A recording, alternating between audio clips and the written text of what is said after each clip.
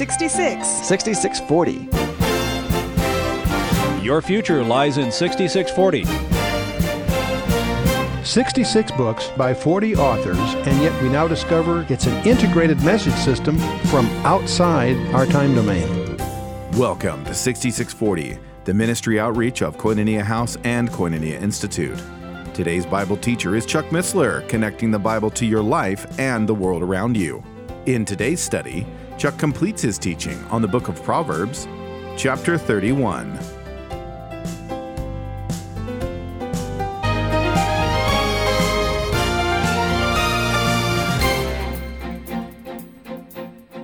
Deliver my soul, O Lord, from lying lips and from deceitful tongues. Behold, thy desire is truth in the inward parts. O Lord, the God of truth. Hands that shed innocent blood.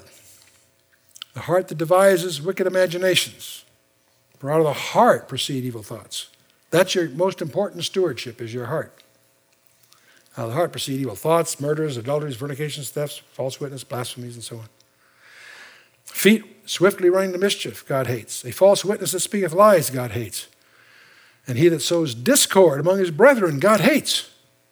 God hates those that sow discord. Wow. That's the list, 7 of them. God's hate list. God says, only by pride cometh contention, but with the well-advised is wisdom. A fool's lips enter into contention, his mouth is called for strokes. Cast out the scorner, and contention shall go out. Yea, strife and reproach shall cease. Echoes all the way through. Those are some samples. Let's talk about the path to destruction. There's 3 people that get tempted on the path to destruction. The first is the person that's where he tempts himself. Verses 6 through 9 on chapter 7 mentions that. He's out at night, walking darkness, so forth. He's tempted by the woman. He tempts himself, he tempts the woman. He's tempted by the woman, verses 10, 20. And he also tempts the Lord. When you sin in any kind, you're tempting God. You're daring him, in a sense. You're tempting his judgment. We tempt God when we deliberately disobey him and put ourselves in situations so difficult that only God can deliver us. Well, what's the most painful sin? We talked a lot about this. I wanted to bring this up again. The most painful sin. What sin has caused more pain than any other? And the answer surprises many people. That's gossip. He is in the way of life that keepeth instruction, but he that refuseth reproof erreth. He that hideth hatred with his lying lips, and he that uttereth slander is a fool. In the multitude of words there wanteth not sin, but he that refraineth his lips is wise. He that refraineth his lips is wise. The tongue of the just is as choice silver, the heart of the wicked is little worth. This whole collection of things have to do with, is a violation of one of the commandments. Thou shalt not bear false witness against thy neighbor. Gossip. It's a form of betrayal. It's probably accountable for more personal pain and suffering than most of us have any imagination of. It's common, casual, yet hurtful beyond our imagining. Quietly, behind the flurry of daily priorities, the venom does its silent work, undermining confidences, betraying relationships, spreading unseen injustices. You know, it's really disturbing to discover how many of us have been injured deeply by gossip and by those who accept without checking negative or derogatory innuendos whispered behind our backs. And they don't have to be untrue to be hurtful. Whether true or false isn't the issue. What an opportunity you have to display loyalty, love, and by assuming the most charitable construction in advance, demonstrate a foundation of a relationship. To give that friend the benefit of the doubt and not partake in gossip. The tongue is a ready and willing instrument to talk about our neighbor behind his back. It's all through the New Testament too. Paul warns about it in 2 Corinthians 12. The godly tongue. The scripture has a lot to say about the godly. And when used for good, the tongue is like valuable silver, a beautiful and fruitful tree of life, refreshing well of water, a healthy dose of medicine. The godly tongue should be used for the right purposes, bringing peace, giving wise reproof to the erring, delivering lost souls from death, teaching people the things of the Lord. That's what it should be used for, carrying the good news of the gospel.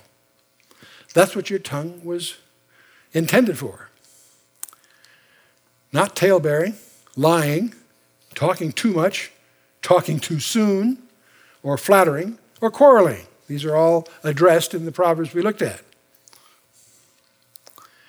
Tale-bearing. Moses warned about this sin in Leviticus 19. Love covers all sins, fortunately. And we have, unfortunately, in this area of tale-bearing, Matthew 18. It's very disturbing, especially in the Christian ministries that are managed by hearsay, where careers get crushed without ever being confronted by their accusers or without any evidence brought forth. They're managed by hearsay.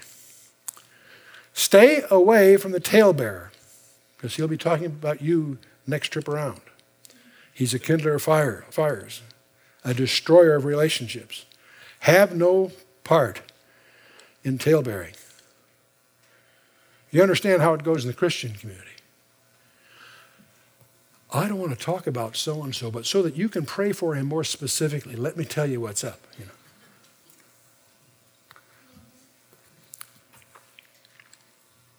Words can be as deadly as weapons. Solomon compares deceitful words to 3 different weapons: a maul or battle axe that crushes at close range, a sword that cuts, an arrow that pierces and can be shot from a distance.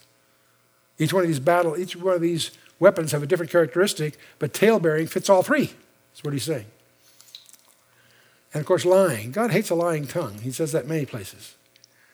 Lying tongue is only covering up sin in the heart. It's deceit in the heart that makes a statement a lie.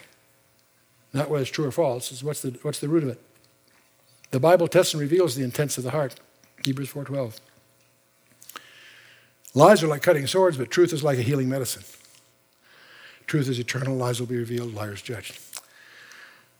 Truth will deliver souls, but lies only lead to bondage and crime. Lies enjoy listening to liars. That's interesting. Liars enjoy listening to liars. I understand there's even clubs that are organized around that idea. See, the heart controls the ear as well as the lips. That's another point that the book of Proverbs makes. But all liars will be punished. When they eat their own words, it will be like gravel, according to Proverbs. He is waiting for the one who loves and practices a lie. Then there's the issue of talking too much. There's some very humorous ones in there. The fool talks too much and digs his way right into trouble. His mouth becomes a trap, and he himself snared by it. The multitude of words, sin is not lacking. A loose tongue leads to poverty and foolishness. Many people would rather talk than work. How many of you know those kinds of people? A controlled tongue means a safe life. The person of few words is regarded as a person of knowledge. I love Proverbs 17:27. He that shutteth his lips is esteemed a man of understanding. In many contexts, if you just be quiet, you will raise the group's assessment of you. You will appear wise. You don't want them to think, if you worry about them thinking you're a fool, open your mouth and remove all doubt, Let every man be swift to hear and slow to speak. That says it all, doesn't it? That's James actually talking. Restrain the lips until you really have something to say. Godly person will study the answer, but a fool will open his mouth and pour out foolishness. Set a watch, O Lord, before my mouth. Keep the door of my lips. What a great prayer. It's in several of the Psalms. God wants us to search out a matter carefully and then give fair judgment. See, the only certain barrier to truth is the presumption you already have it. Not to agree with the first cause that we hear, but to seek to understand both sides of a matter. I'm fascinated in my industrial experience in 30 years in corporate boardrooms to discover the really successful executives always worked hard to make sure that each transaction was good for both sides, because they knew that's the only way it would endure the tests of the marketplace. Had to be good for both sides of the fence. Potiphar did not listen to Joseph's side of the story and committed a great crime because of it. I personally, that's a worthwhile remark, but I personally suspect that Potiphar knew that his wife was lying, but he had to save face. If he really believed his wife, he would have had Joseph executed. David jumped to conclusions about innocent Mephibosheth. David jumped to conclusions about innocent Mephibosheth in 2 Samuel 16.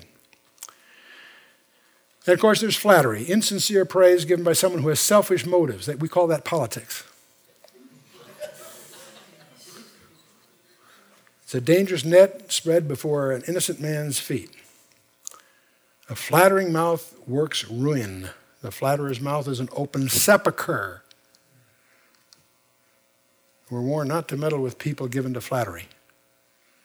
Recognize that that's foolishness. Satan used a form of flattery to tempt Eve. That's where it all started. You will be like God.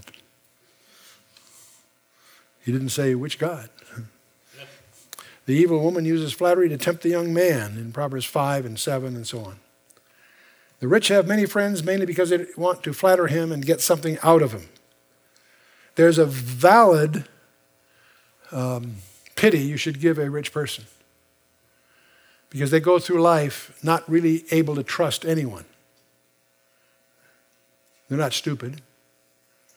The clever ones find clever ways to flatter, but the people, that's why chief executive officers of corporations often are very insular people. It's a very difficult life.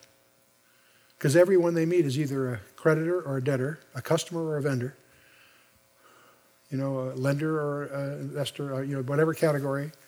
And each one has an agenda, and more often than not, the agenda is not on the table. It's under the table somewhere. It's a tough life. It really is. And it is a slippery rock.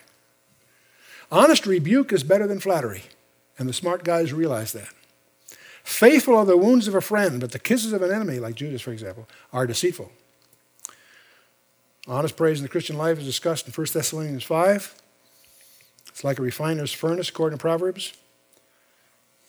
Some Christians are so carnal they cannot take praise that goes to their heads. Seriously, praise is a tough thing to deal with. In some respects, it's the measure of a man. Or it can also reveal envy. They cannot stand to see another praised. Praise is a very interesting litmus test of what's going on. Quarreling. There's anger, of course. There is such a thing as righteous anger. There's also displays of temper or unrighteous anger. An angry person keeps adding fuel to the fire. The best way to stop an argument is with soft words. The best way is to break the bones, as they say in chapter 25. Being able to control one's temper is the same as ruling an army or an empire. The strong leaders don't lose their temper. They don't get angry, they get even. No, never. The right use of words that help and encourage, of course, are appropriate. Words that express wisdom. Proverbs are all full of these things. Words that are few, words that are fitting, fitly spoken. Words that are true, words that are carefully chosen. The wrongful use of words, lying, of course, slandering, gossiping, constant talking, false witnessing, mocking. Those are all the wrong use. These are all laid out in this tapestry we call the book of Proverbs. Harsh talking, boasting, quarreling, deceiving, flattering. Do you realize how much space in the book of Proverbs is directed to the control of the tongue, good and bad? Well, another part of what I hope you carried away from the book of Proverbs is a little perspective on what is typically called Hebrew hermeneutics. The Peshat, the direct meaning, pretty obvious if you take it literally. The Remez, the hint of something deeper, allegorical significance or what have you. The Darash, the practical, the thing that answers the so what question. Great, what does it do with me? How should that change my life? That sort of thing. That's called the homiletic or practical application. These three have their parallels in Christian hermeneutics, but the Hebrews indulge in a fourth level, rather interestingly, called the sod, the mystical or hidden meaning. And it's interesting to discover how pregnant the text is with hidden meanings. whether there's mathematical structures that computers have surfaced, or whether it's a whole nother orchestration going on behind the scenes. These 4 levels are subject of a mnemonic called Pardes, which is the Hebrew word for garden or paradise, but the consonants of that word give you the paradigm here. And of course, we do have this term of dark sayings, riddles, enigmas, several places in Scripture. In the Psalms it's alluded to, in the book of Proverbs, a wise man will hear, and so forth, and the words of the wise, and they're dark sayings. Solomon collected dark sayings. And so, now, we studied Proverbs 5, 6, and 7 from the point of view of a young man being tempted by a prostitute, or its equivalent. 5, 6, and 3 full chapters of advice about that. Looking at it from the point of view of Yesod, some people have suggested the possibility, because Solomon was the collector of dark sentences, there may be something also hidden underneath to be revealed by the Spirit himself. Is it possible that the harlot there can be visualized as Babylon? And that Nimrod, the hunter of men, is behind all of that. Semiramis and the Tammuz legends. Christmas, Ishtar, and all that, which derives from all of that. Fornication is also a term used in the Scripture for spiritual unchastity, worshiping the false gods. And that would be consistent here with some of the things that are going on there. And if that all fits, it just points out there's nothing new in the New Age. The New Age is simply the repackaging in modern terms of ancient pagan Babylon.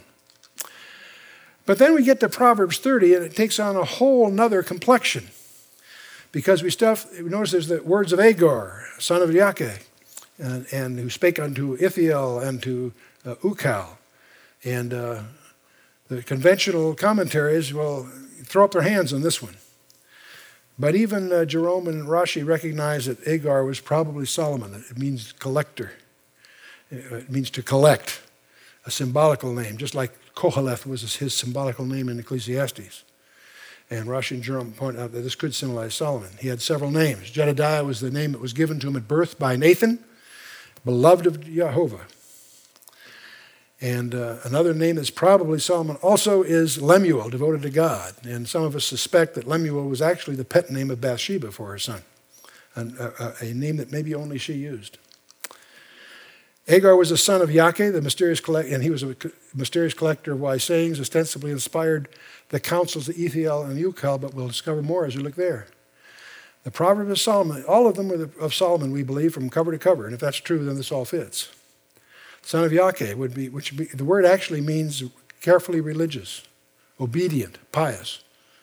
And despite his failings, David really was. And Agar was the son of Yake, a mysterious collector of wise sayings, and so forth. The father of Agar would thus be David in this model.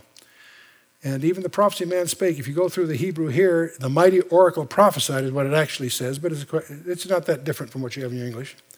But the rest of it's pretty weird. The word Ithiel means God incarnate. God arrives. God is with me. It's virtually a synonym for Emmanuel, God with us, as used in Isaiah and is well known to most of us from the Christian stories and so forth.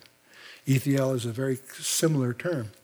Ukal is a verb, ukal, which means to be consumed. Well, that Hebrew construction seems to indicate that God arrives to be consumed. That shocks us at first, until we stop and think about it, at least in 2 ways. One way is the cross. God was incarnate to be consumed. But he's also perhaps more relevant to the John 6, where the living bread discourse. So what this Hebrew really says in the early part of Proverbs 30 is the words gathered of the wise son of the pious father, the prophecy of the mighty oracle that El, God, arrives to be consumed. Astonishing declaration.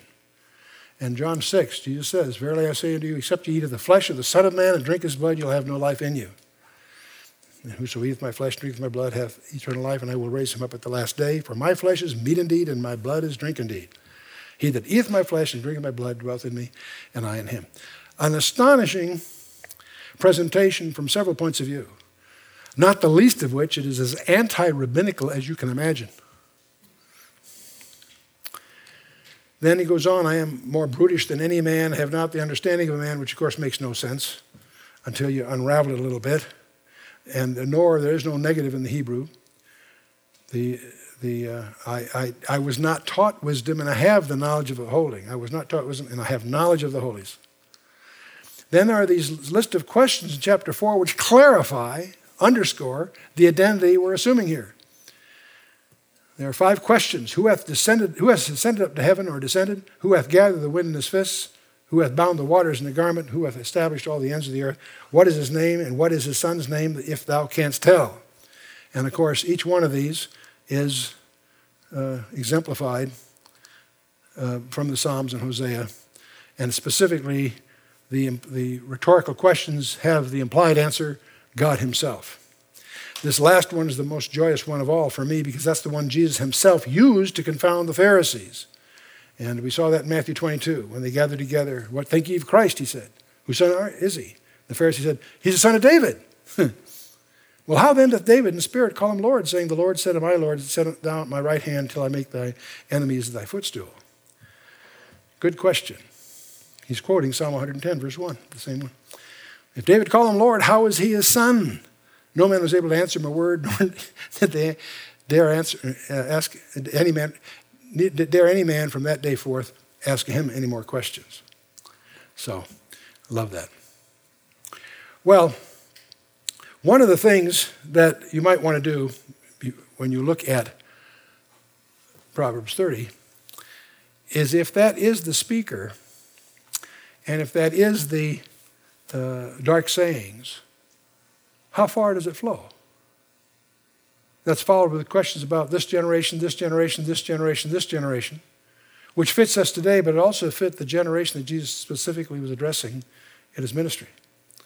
And one of the things I just leave you to play with is, if you accept the premises that we set up with the first 3 or 4 verses in that chapter, what does that imply for the rest? Is there an undercurrent underneath the text of a whole nother discovery? And that's the kind of thing that you need to discover for yourself. So we leave that with you. I want to remind you of this little project that I hope you'll continue. And that's the idea to take a little journal in month 1. In the morning, read the chapter for that date, 1 through 31. In the evening, record the verse in your journal that proved to be the most relevant for that day. It may have been a verse that you wish you'd followed more carefully. It might be a verse that opened a special door. Who knows? It'll have a special relevance for you, and I suggest you put the verse down and then annotate why it's relevant to you. And month 2, I want you to do the same thing again. And do exactly the same thing. And you're going to make, as you do this for several months, you'll make a personal discovery that the most relevant will appear to have been tailored to your specific day. Try it out and see. And see where it leads to. Okay. Let's stand for a closing word of prayer.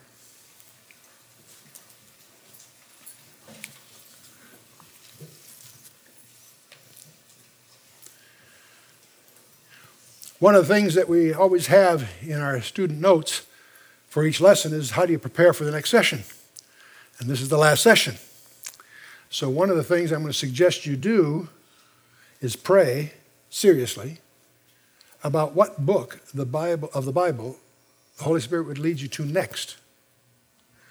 And that may be one that we're teaching from here, and if so, fine. But it also might be one you may just want to sign up for in one of these online courses, what have you. But take a book. See if the Holy Spirit puts in your heart a specific book, and pledge to yourself to address that book seriously with your own self-study or by signing up with an online course or what have you.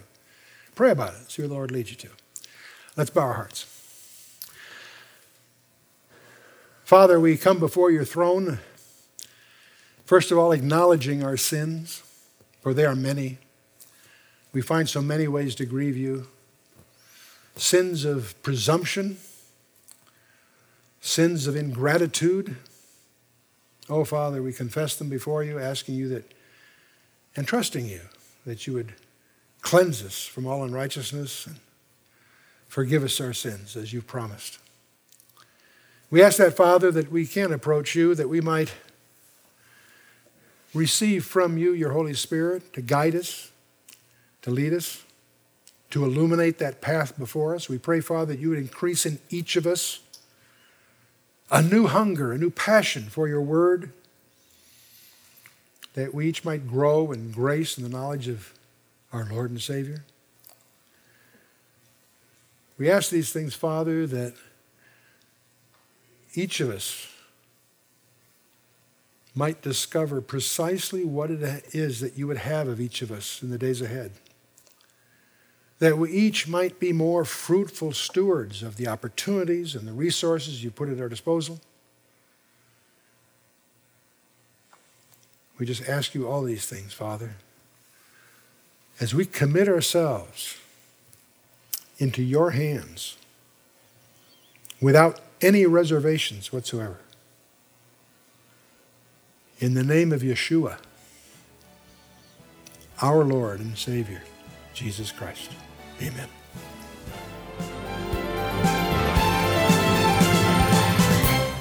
You've been listening to 6640, the ministry outreach of Koinonia House and Koinonia Institute. Today's Bible teacher was Chuck Missler, teaching through the book of Proverbs. Download the K-House TV app to access an ever-growing collection of free resources. Visit the iTunes or Android App Store, or search K-House TV on your Roku streaming device. Thank you for listening to 6640 and for your continued prayerful support of this ministry. Until next time, when we begin a new series, may God bless you with the knowledge of His Son, Jesus Christ, as you study His Word.